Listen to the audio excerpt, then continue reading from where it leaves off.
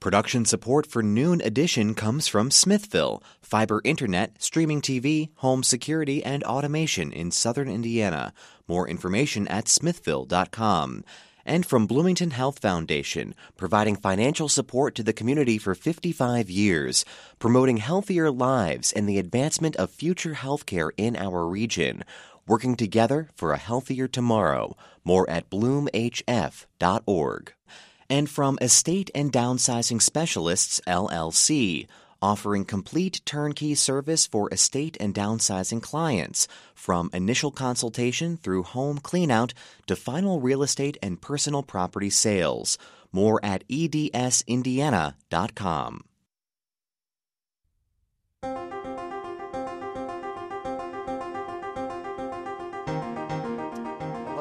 Welcome to a special Noon Edition program live from the Petty Pit Stop Cafe in the Holman & Sons building in downtown Terre Haute.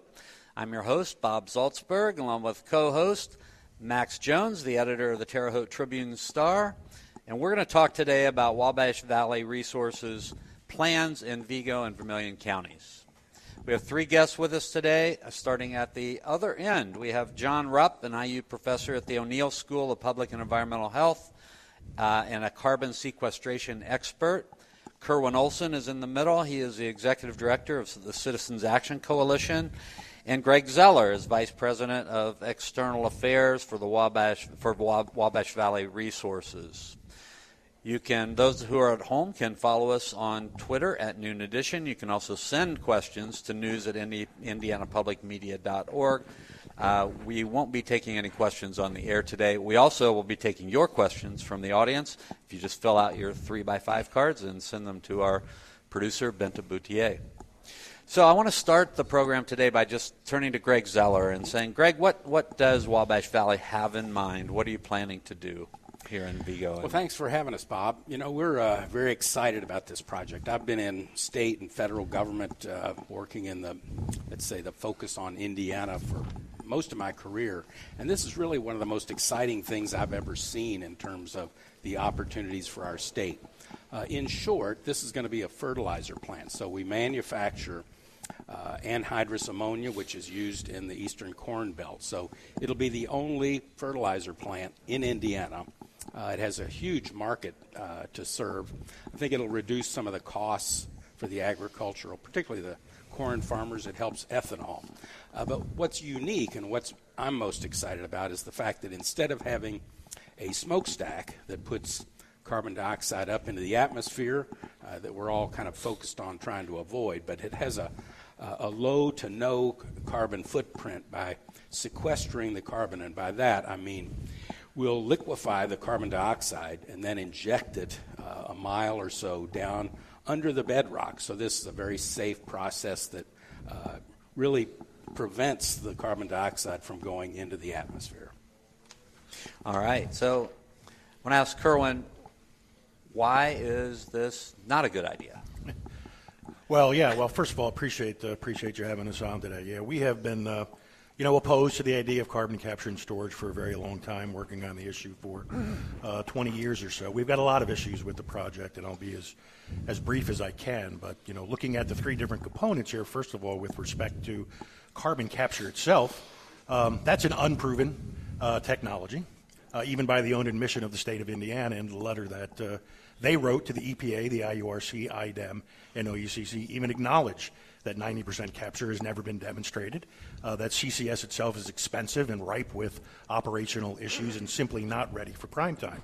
So number one, we object to the idea that carbon capture at the plant site is a proven technology, and we have a pending air permit at IDEM that puts no requirements on Wabash Valley Resources to capture carbon. So those are potentially sort of empty promises, if you will, because we've heard about carbon capture for a very long time, and what we've seen is failure after failure after failure. Matter of fact, the funding for CCS from the 2009 Energy Bill was one of the biggest failures the federal government has ever realized in terms of wasting millions and millions of dollars of projects that never came to fruition.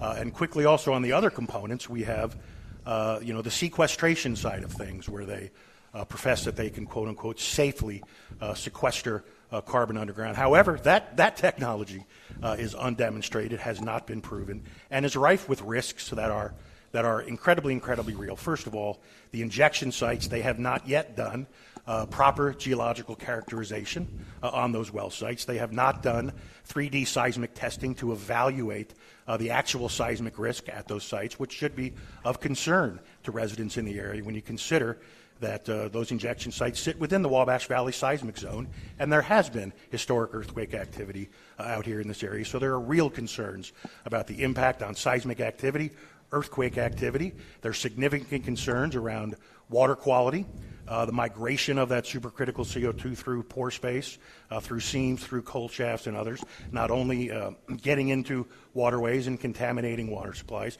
but also rising to the surface, causing asphyxiation. CO2 is heavier than air, displaces oxygen, and could threaten the health of human and animals. So we reject the notion that CCS is a proven technology because it simply isn't, either on the capture side or on the storage side. And lastly, the last thing I'll say is we reject the idea that there's any reduction in CO2 emissions from this facility, considering, first of all, if they are successful in capturing carbon, that's only coming from the process. Those are process emissions. Those aren't emissions related to the power generation necessary to run that project. And what we have here is a facility building a new source of CO2 to emit. They're not reducing anything, because Congress, has monetized CO2, given CO2 an enormous value.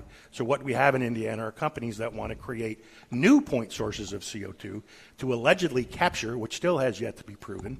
And this is bad for taxpayers. This is technology that requires enormous amounts of public subsidies, and it requires public policies that take away people's personal property rights through condemnation, eminent domain, insulates these companies from liability, and puts the public on the hook, puts property owners on the hook, and every single project moving forward, quite simply, is an experiment that exposes taxpayers, the public, and communities to enormous amounts of risks that are very, very real. Okay, Kerwin, thanks. Max?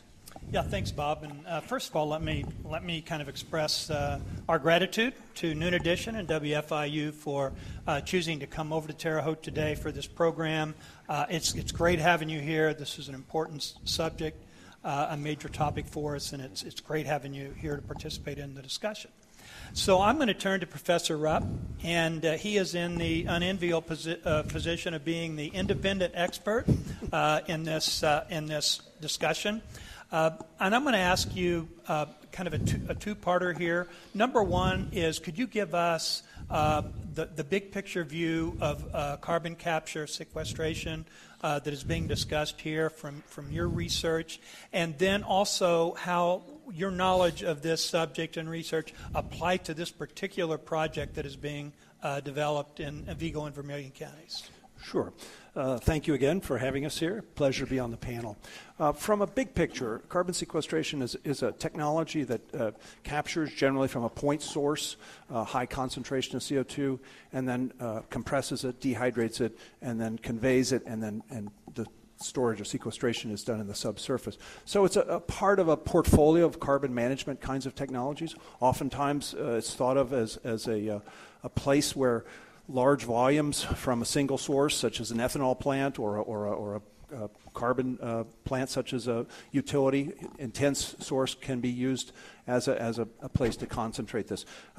The technology has been around for 40 plus years. I'm a former employee of Exxon. I was involved in that in the early 80s. I worked in the LaBarge platform up in Wyoming on it. There were Sheep Mountain and other places in Wyoming and in Colorado where that CO2 was brought down by pipeline from natural deposits of CO2 and used for enhanced oil recovery. So it's most all of our CO2 that's captured and conveyed through pipelines now is used to enhance the production of oil and gas. So there's a series of places where that happens throughout the southern portion, Permian Basin and southern parts of Texas and Wyoming. There's some other spots. So I would contrast a bit with Kerwin's comment that it's an unproven technology. On many levels, it's a technology that's tried and true and been utilized by the oil and gas industry for many, many years. So segregation or separation of gases is a classic technology that chemical and petroleum engineers have used for many, many years. The conveyance of CO2 through pipelines is tested and true on large scales, interstate pipelines existing from Colorado, New Mexico, down into West Texas. So decades of good experience in this regard. And then in the subsurface, my area of expertise, there's plenty of experience showing that CO2, once injected into a reservoir, whether it be an oil and gas reservoir or a saline aquifer, a porous or permeable member that has lots of salt water in it, it can displace that out and be securely stored and monitored. From a perspective of this project, and in the context of the general setting of sequestration, just across the border over in Illinois, the Archer-Daniels-Midland projects have shown that large volumes of CO2 can be successfully captured. That's an ethanol system, and then compressed, dehydrated, and conveyed via a short pipeline to a well, and then injected and stored in a saline aquifer and monitored for the kinds of things that Kerwin nicely itemized. That is there a possibility it can induce seismicity? Can it push on the reservoir or the seal enough to cause earthquakes? Can it seep out or leak out over short or long periods of time such that it would go up and contaminate groundwater? So those are the kinds of things that were heartily investigated at the ADM site. They've done it on 2 wells. First was 1 million tons over 3 years, then 1 million tons per year. So those are both quite successful in terms of capture from a point source and then injection into a saline aquifer. So as far as extending that over to this corner of the world, there was a project, a carbon-safe project, it was termed, for Wabash Valley, in which a number of important pieces of information were gathered. A borehole was drilled to the reservoir and investigated both the reservoir properties and the seal properties of the units that would form the confining unit over the storage zone. And those have all been assessed and tested in a pretty hardy manner.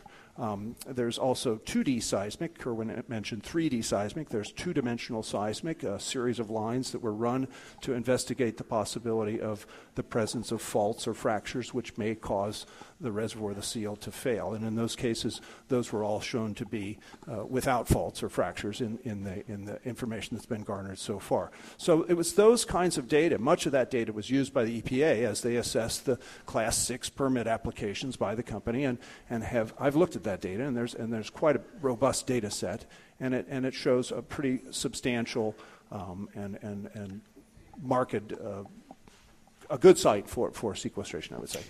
John, I've got a couple follow-ups that actually come into me here. One is somebody wants to know who pays for your services. How do they know that you are impartial? You're an employee of Indiana University now, right? That would be, I'm a state employee, so I was a university employee. Okay. Yeah. All right. So, and then the other question has come in that says, you say CO2 storage has been happening for decades. Have you seen a project of this scale and injected into this kind of geology? So the 2 projects I mentioned, the Archer-Daniels-Midland projects over in Decatur, Illinois, are the analogous scale-wise. And so you have to think about rate. And this project, as proposed, is over a multi-year time, so it's a similar kind of rate. And so the ultimate volumes would be similar to the kinds of things that were evaluated and assessed over at ADM. Okay. Max, do you have Yeah, just one follow-up also for you, Professor. In terms of the way this is regulated, what is really required? What's important for people to know that are concerned about this, about how the regulation takes place? Who's in charge of the regulation? And is that something that people should be able to trust is being done properly? So the regulation is quite complex depending on where in the capture, conveyance, and sequestration stream you are. I'm going to defer to my colleagues. They may want to talk a little bit farther upstream about whether on the capture side or the pipeline side, who and what is the regulatory body for those. So for the well itself, that's regulated by the EPA, the reservoir and the seal. This is the EPA under their underground injection control program. So this is Region 5 out of Chicago. So that's just for the well and the reservoir and the seal. It's important to remember that the UIC program is a part of the Safe Drinking Water Act, and this is only statutorily over the protection of groundwater. So In terms of other aspects of concern about what was the long-term fate of the CO2, how could it be used for other things, those are outside the purview of the EPA's permitting. The pipelines are in our state are regulated by the IURC's Pipeline Safety Division, and they are in coordination with the Department of Transportation, PHMSA, or Pipeline Hazardous Materials Administration. That's a federal agency. So there's a myriad of agencies, both federal and state, that handle some of that. And I'm sure there's other clean air things, IDEM things that are further upstream. Greg, you're taking notes, I see. Well, I was going to just correct in our pipeline, it'll be regulated by the DNR. So I had the same question about why it's not IURC, but the statute has it regulated by the Department of Natural Resources. It is in coordination with the rest of the state, so that, there will be other people that they can rely upon, but that's just a quick correction. I kind of wish it was the IURC. Okay. Kerwin, do you? Yeah, well, I'm glad pipelines came up because we're also very, very concerned about pipelines and pipeline safety.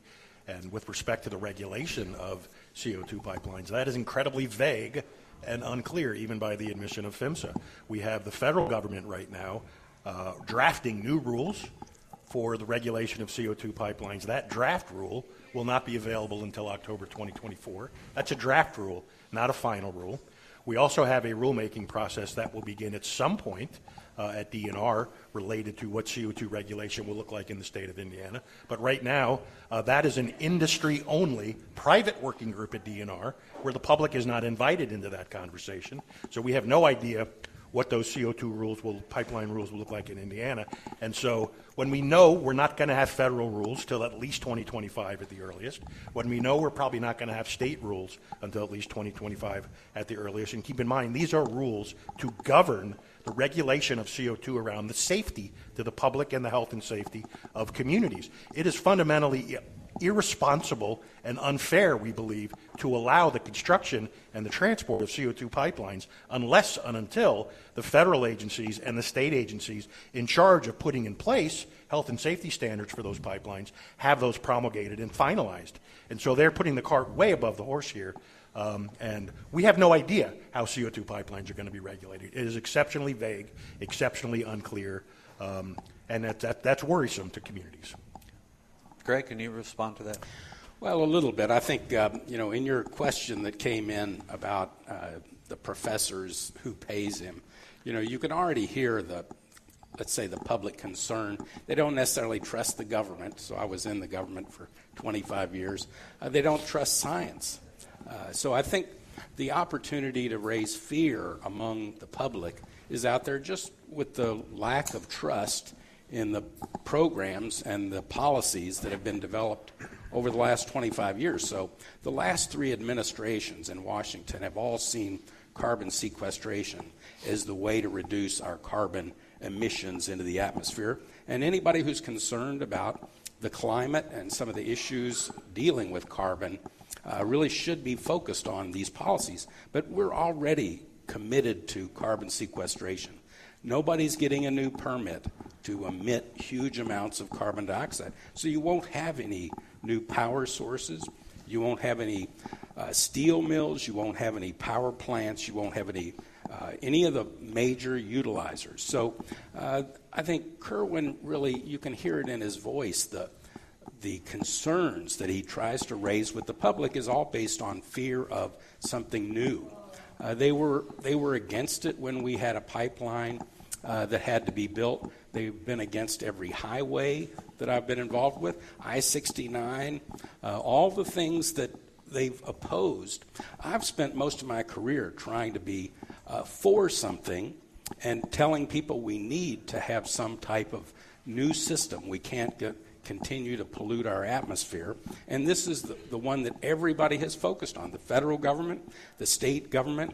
I want to at least point out that when he says that we're not going to be liable, that's part of our requirement to put money up front into a fund that the EPA will regulate to make sure that we're handling everything properly.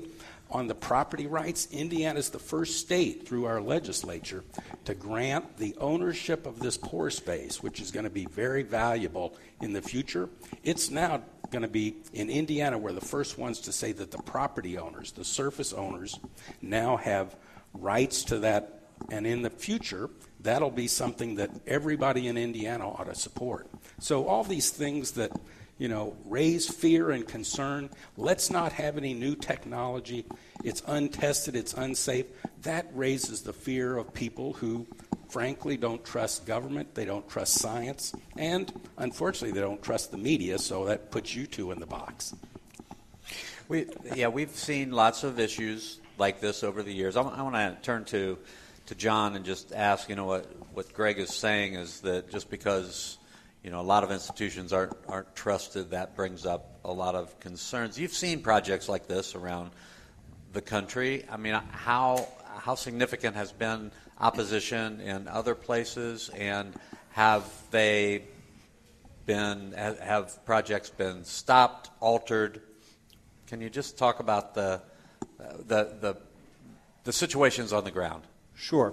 The areas that I mentioned, that is West Texas, the Permian Basin, Southwest Wyoming, these are oil and gas areas producing with communities that are used to much of the technology that's implicit inside of sequestration. So in many of those circumstances where those projects were implemented, bringing CO2 down from northern New Mexico into the Permian Basin, or southwest Wyoming up into the northeast corner and up into Montana, these are places where most of the communities had some exposure to the basics of the technology, and so they were more welcoming and more understanding. In areas where there is no knowledge or has been no knowledge essentially about these kinds of things, there's oftentimes suspicion.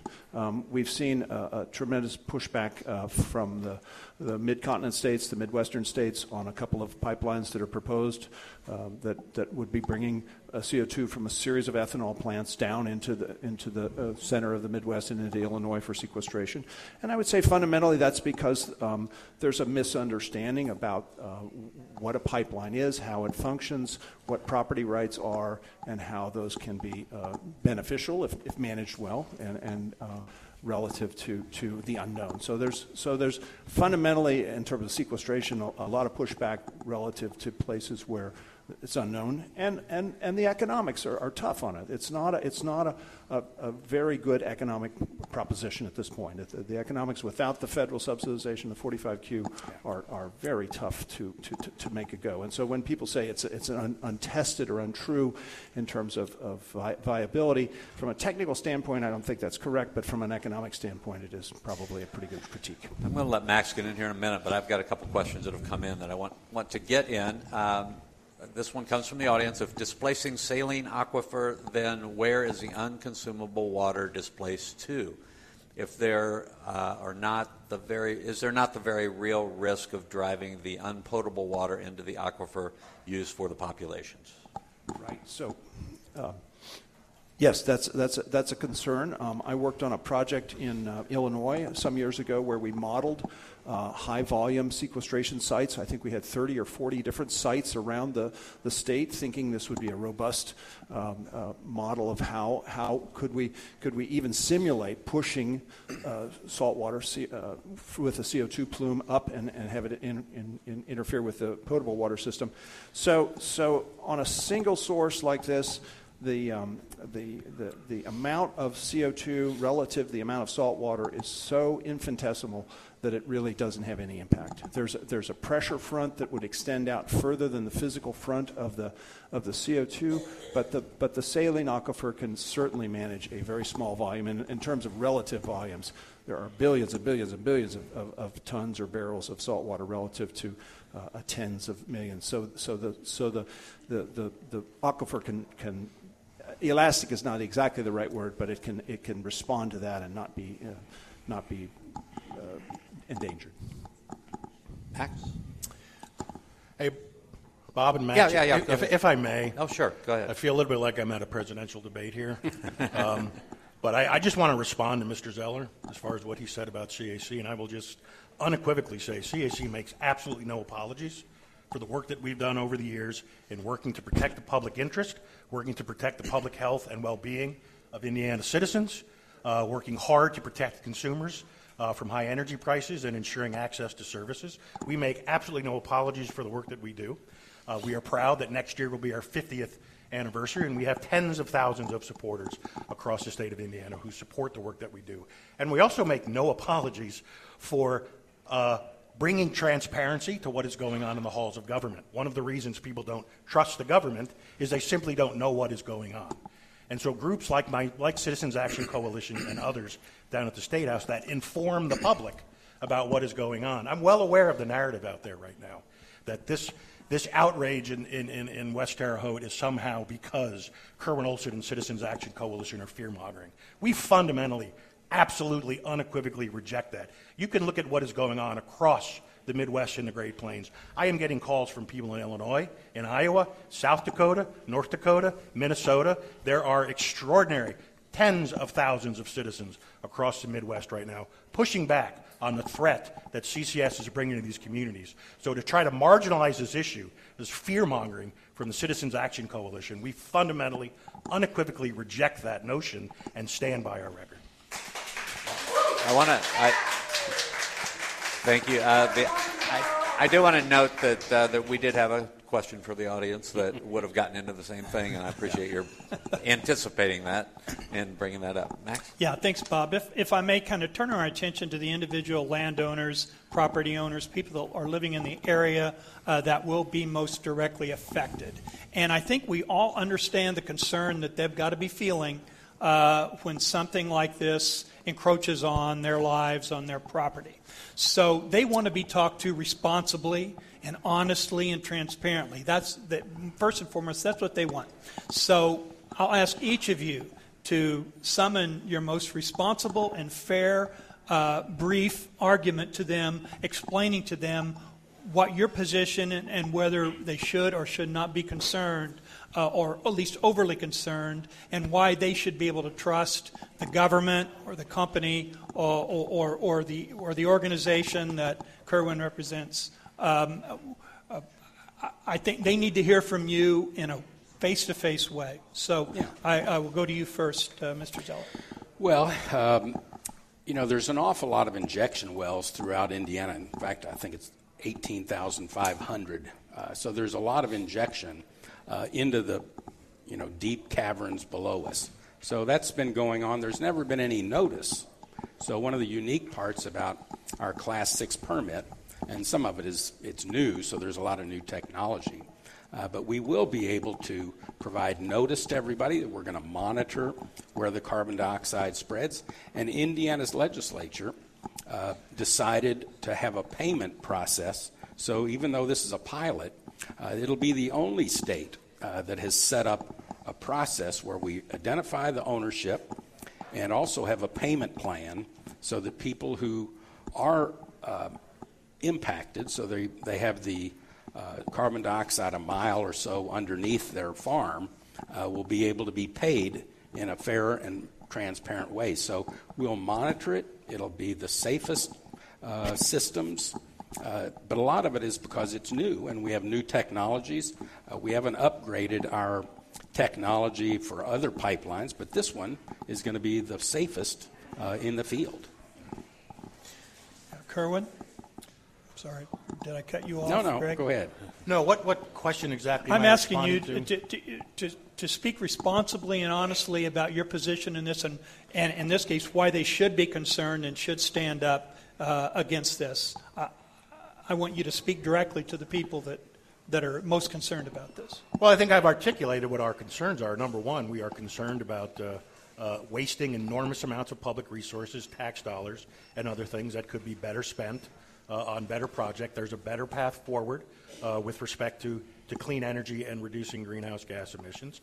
And I think, regarding these Class 6 wells and this process of sequestration and carbon capture, we reject the idea of using words like safe and proven when that's just simply not true from our perspective. And again, I'll echo the words of the state of Indiana, IDEM, the OECC, and the IORC, who said carbon capture has not been demonstrated at this scale and is rife with operational issues and expensive cost issues. So the concerns that are being raised about seismic activity, about water contamination, about possible asphyxiation, as well as the violation of property rights and other issues are very real. So I think these concerns are valid. And at what point do we say a CO2 storage facility is safe? 10 years, 20 years, 30 years, 40 years. The other issue that hasn't been discussed is the long-term ownership, the long-term stewardship of those underground CO2 emissions. And regarding Wabash Valley Resources, law expressly states that after 12 years, the state may assume ownership of the underground stored CO2. And every other project, the state will assume ownership of that underground carbon dioxide. Again, putting taxpayers, putting the public on the hook for assuming all of the costs associated with the storage, monitoring, regulation of those facilities. So again, folks should be very, very concerned about the potential risks related to environment and public health, as well as the financial risks related to the public dole, taxpayers, and ratepayer wallets. Professor Rupp, your closing comment, how do you speak to the people that are most concerned about this?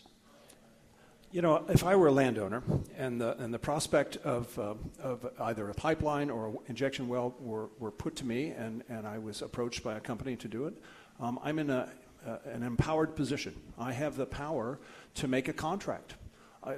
In our nation, property rights are private contractual agreements done in the state. So one can put into that contract the concerns that they have. If they're concerns about when a pipeline is made or if the route is particular relative to their practices, if it's an agricultural system, if they're a farmer of some kind, this can be put into a contract. So if you're in a place where you have that opportunity, it's much like in the oil and gas industry. You can put all kinds of conditions, potentially even bonding into that would protect you as a landowner and allow you then to make decisions on the management of that activity that's happening. You know, the bigger issues about whether it's economical, what the taxpayer to the whole, you know, the U.S. tax base and all that, those are kind of out of your control as a landowner, but you do have good control over what you can do in terms of activities, where and when on your property, and there's lots of precedents for that, and there's good ways of structuring a contract. So I think the landowners are actually in a pretty good position.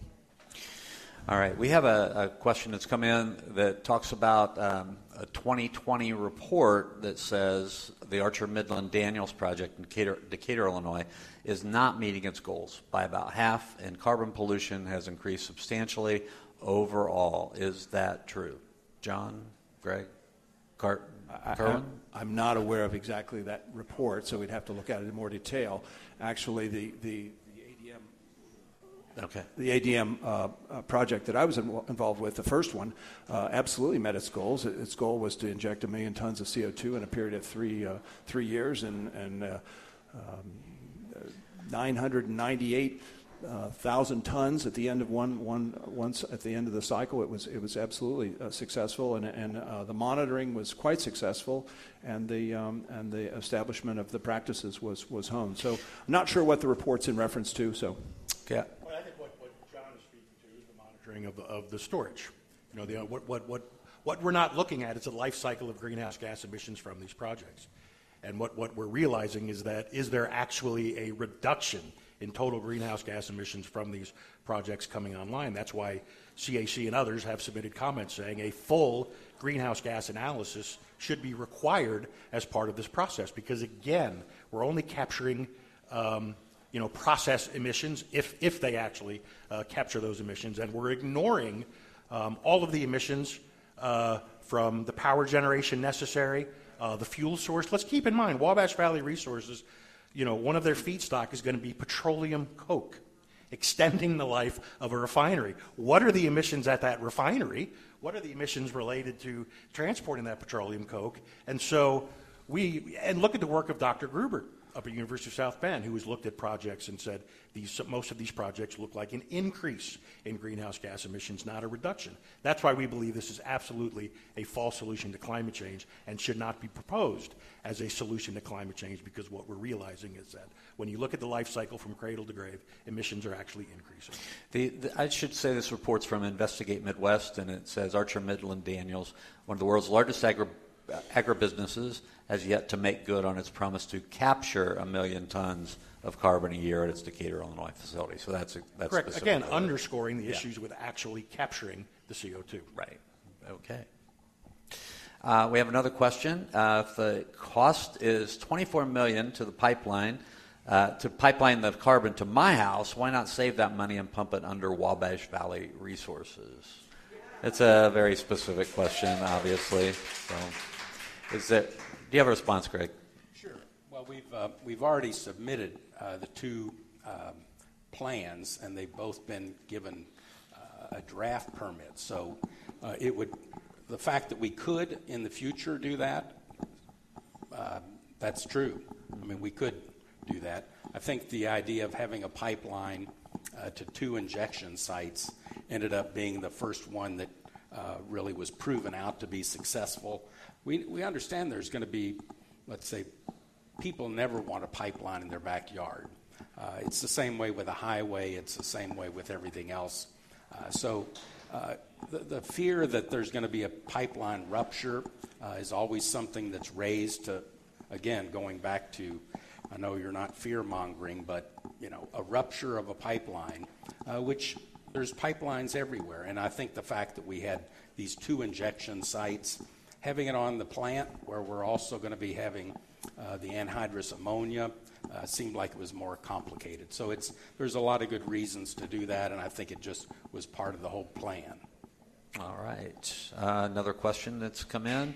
What options do landowners have to opt out of this project? The state Senate bill passed this year suggests they would have to take legal action. Is that correct? If a landowner wanted to opt out? Well, they always have the right to file an action. I think the way the Senate Bill 451 that I testified on really wanted to make sure that there was clear ownership. Remember, before this, we would have injected other types of material and never given notice, never given any kind of payment. So all this other injection that's going on in the state. So we decided to start off with this, and in negotiating with the Farm Bureau came up with what everybody thought was a fair way of compensating the landowner. But all of these things have been argued in the public policy space. So both at the federal level and the state level, this is something that we really feel like is important to move forward on. So can we say, that we've tested this over 50 years? Well, we would have never done anything new. There would be no advancement of technology if you first had to test it over 50 years. So these are safe processes that have been used for 50 years, just not in this particular area. All right. Max? Yeah, if I can, Professor Rupp, direct your attention to the issue in the winter of 2020 where a pipeline ruptured in Mississippi carrying CO2 and the subsequent damage and injuries that resulted from that. Have you studied that or researched that particular incident? And could you give us some insight to what happened, why it happened, and could something like that happen here? Have things changed enough in 3 years that would prevent what happened there from happening somewhere else? Yes. So the Satardia, Mississippi pipeline rupture, not explosion, was a result of a landslide, basically. So there was a pipeline and an embankment, and there was flooding, and the embankment caved in, and the pipeline ruptured. Very important distinction. Those sources for pipelines in Denbury's network down there are natural sources. The Jackson Dome is a volcanic intrusion that has a natural occurrence of CO2 and H2S and hydrogen sulfide. So that pipeline was carrying both CO2 as well as hydrogen sulfide. The first responders were documented to note we came there was a green haze over that. This is the hydrogen sulfide. So when people were sent to the hospital and the like, there's a good chance that it was a combination of both CO2 and H2S. So it's pretty important to make important factual distinctions between the composition of the gas and the event. I'm not sure that what the fallout has ultimately resulted in. I'm sure my colleague probably know more about that. PHMSA looked into that. There was some revisions to the existing statutes, and it certainly was an incentive for the revision to the pipeline CO2 pipeline code that is as it stands now. So important to remember that we're doing a little apples and oranges comparison when we think about that. Yeah, go ahead, Greg, and then Kerwin. The lessons learned on that was that we'll have the technology to have it shut off automatically. So there was a period of time when they were still going out to the site to shut off a pipeline. So our system will have automatic shutoffs when there's a loss of pressure. So I think the technology is advanced, and it's the one example people can cite to of all the carbon dioxide pipelines.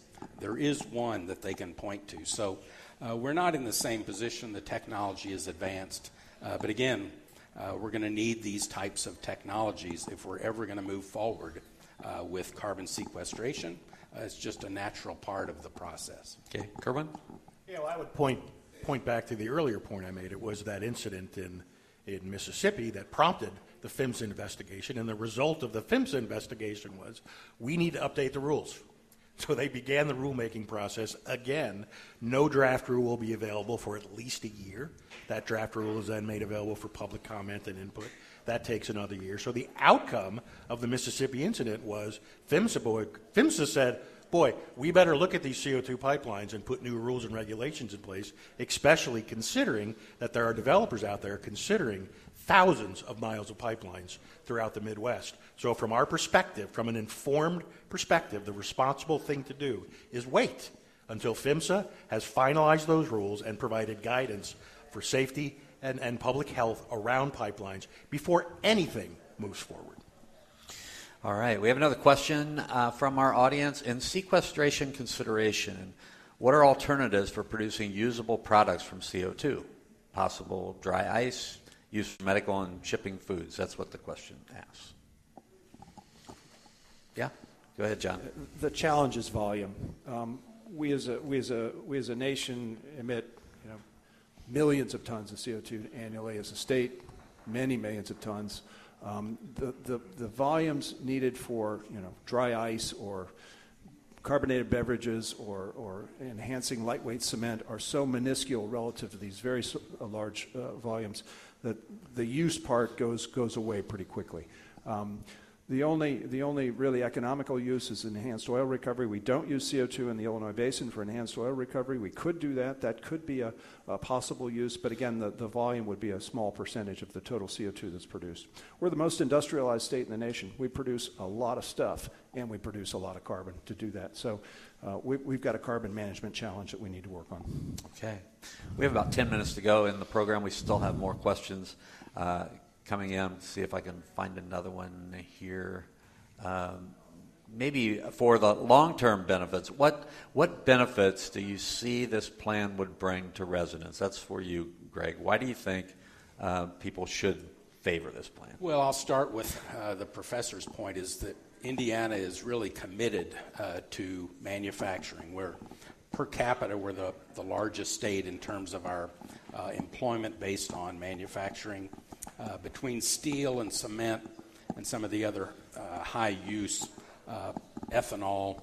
The other part is the agricultural community. We're part of the Eastern Corn Belt, so both for our feed and for ethanol production, this plant is going to be a benefit both on the agricultural and the sides that really deal with the need for domestic fertilizer instead of importing fertilizer from other parts of the world. So it'll reduce the cost input. So the farmers in Indiana and all the people that need our agricultural corn for livestock and ethanol 53% of our ethanol or corn goes into the ethanol process. So all those things are benefits. And then we wouldn't be able to build this factory without carbon sequestration. They're not allowing. I mean, I challenge anybody to try to get a permit to put this much CO2 up in the atmosphere. So if you don't want it up in the atmosphere, it's got to go someplace, and we've got the technology now to put it in the ground where it'll be safely stored. Another question from our audience. What's the impact on the soil conditions in the area where many wells are installed in the state? Are there any seismic events connected to well installations? Yes, John. Let me speak to that. So the soil profile is just a tiny veneer on top of the rock column, and we're talking literally a mile down of rigid bedrock. So the well bore and the sequestration process are not really going to impact the soil at all. That being said, the pipeline installation is can be a significant impact on the soil. So how and where those pipelines are constructed relative to the use of the soil, especially in an agricultural setting, is key. And that's where the landowner is empowered to work with the company or the operator to say, hey, we have prime agricultural soil here, high productivity. We don't want it compacted. We don't want it bad drainage. There's the areas where it really is going to be impacted on the pipeline, but not on the well bore itself. Okay. Another question from the audience. Why did WVR test on its property instead of the site where wells will actually go in? Well, we own the property, so it's an easier thing to bring in all the equipment. So it was done over the winter, a few winters ago. And it was a long-term process that would have been disruptive for a lot of people. So the wells that we'll be drilling in the injection sites aren't anything like that. The test well went down like 10,000 feet. So it was, a massive undertaking that was really done by experts who wanted to see whether this would be a good area for carbon sequestration. So the federal government essentially funded all of that research because they want to make sure that we have, like in the Wabash Valley, we've got 2,000 feet of bedrock that will cap the carbon that's sequestered underneath that. So having to go down that far and that long a period of time, it was easier to do it on our site because we hadn't identified where the injection wells were. Okay, here's a question for Kerwin. Is there anything that would make you feel more comfortable with the injection? What are alternatives you would prefer or want to see explored? I don't know that I could answer that question because, at a high level, the idea of CCS means, the continued extraction and burning of fossil fuels. So CAC, believes, much like the famous Tom Tolles cartoon from the Washington Post in 2007, the only sequestration that works is to leave it in the ground. And so CAC has for a long time seen a much better path forward with respect to energy. We don't need fossil fuels for electricity and to power our homes.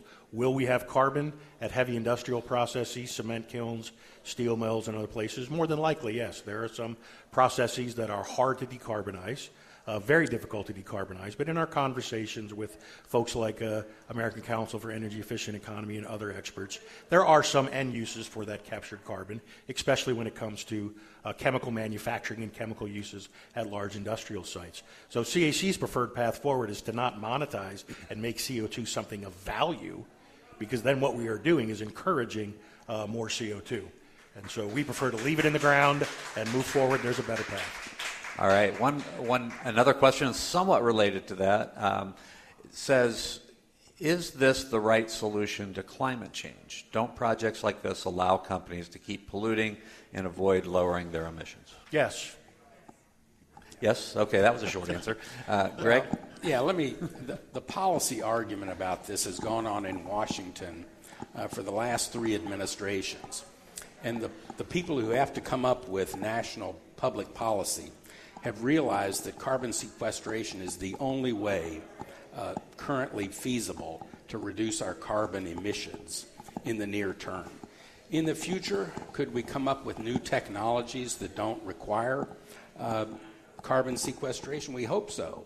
But if we still want to have automobiles that drive on gasoline, if we want to have power that's reliable and not subject to the wind and sun, we're going to have these processes in place. So for the next, let's say, 25 to 50 years, this is the only path forward that the last 3 administrations have looked at this and said it's just a necessary part of our carbon reduction processes. Okay, I want to give my co-host, Max Jones, a chance. If you have one last question, we have 3 minutes to go. Well, I will. What I'll ask is for Greg to bring everyone up to date on the current status of the project at WVR.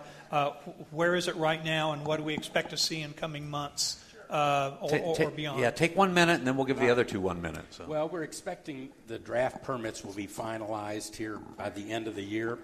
That'll allow us to start at least focusing on the injection wells. There's still a lot to be done, but we're hoping, I guess if you're wanting to shorten the answer, we're hoping to be online at the end of 2026. So we'll be manufacturing anhydrous ammonia for the Eastern Corn Belt, and that's the plan. All right. Kerwin, 1 minute.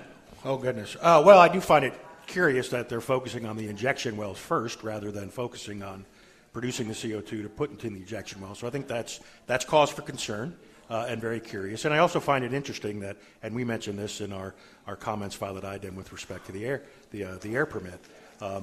But, this was originally a fertilizer project. Then it was a hydrogen project. You look at the Class 6 permit, there's no mention of fertilizer. And then suddenly, in February of 2023, it suddenly became a fertilizer project once again. But what we're hearing is we're focusing on the injection wells. So that's a cause for concern is this project really ever going to happen beyond just these injection wells? And is this just a place to house CO2 from other sources? All right. John, last minute. Carbon capture and storage is a piece. It's a part of the carbon management suite of technologies that we have. We have alternative fuels. We have biofuels. We have different practices in the agricultural community. It's a component. It's not a silver bullet. Again, I would reiterate that we in Indiana have some very important point sources of carbon emissions that need to be managed, our steel and cement and petrochemicals for sure. There are aspects of how this can work with hydrogen. We've just been awarded a giant consortium award of X billion dollars for a hydrogen hub that Northwest Indiana is going to be part of it. CCS will be part of that. So it's something that can be managed. It's an industrial process. We have lots of experience as a society managing industrial processes and managing the risk associated with those. So I think it's an important piece to consider. All right. I want to thank all 3 of our guests today for being here. John and Kerwin and Greg, thank you very much for being here with us today. We had a lot of help here. We have about 8 people from WFIU, WTIU who helped us on this program. Certainly want to thank my friend Max Jones for co-hosting today, and the folks here at the Petty's Pit Stop for WFIU News. I'm Bob Zaltzberg. Thank you all for coming out today. Production support for Noon Edition comes from Smithville, fiber internet, streaming TV, home security, and automation in southern Indiana. More information at smithville.com.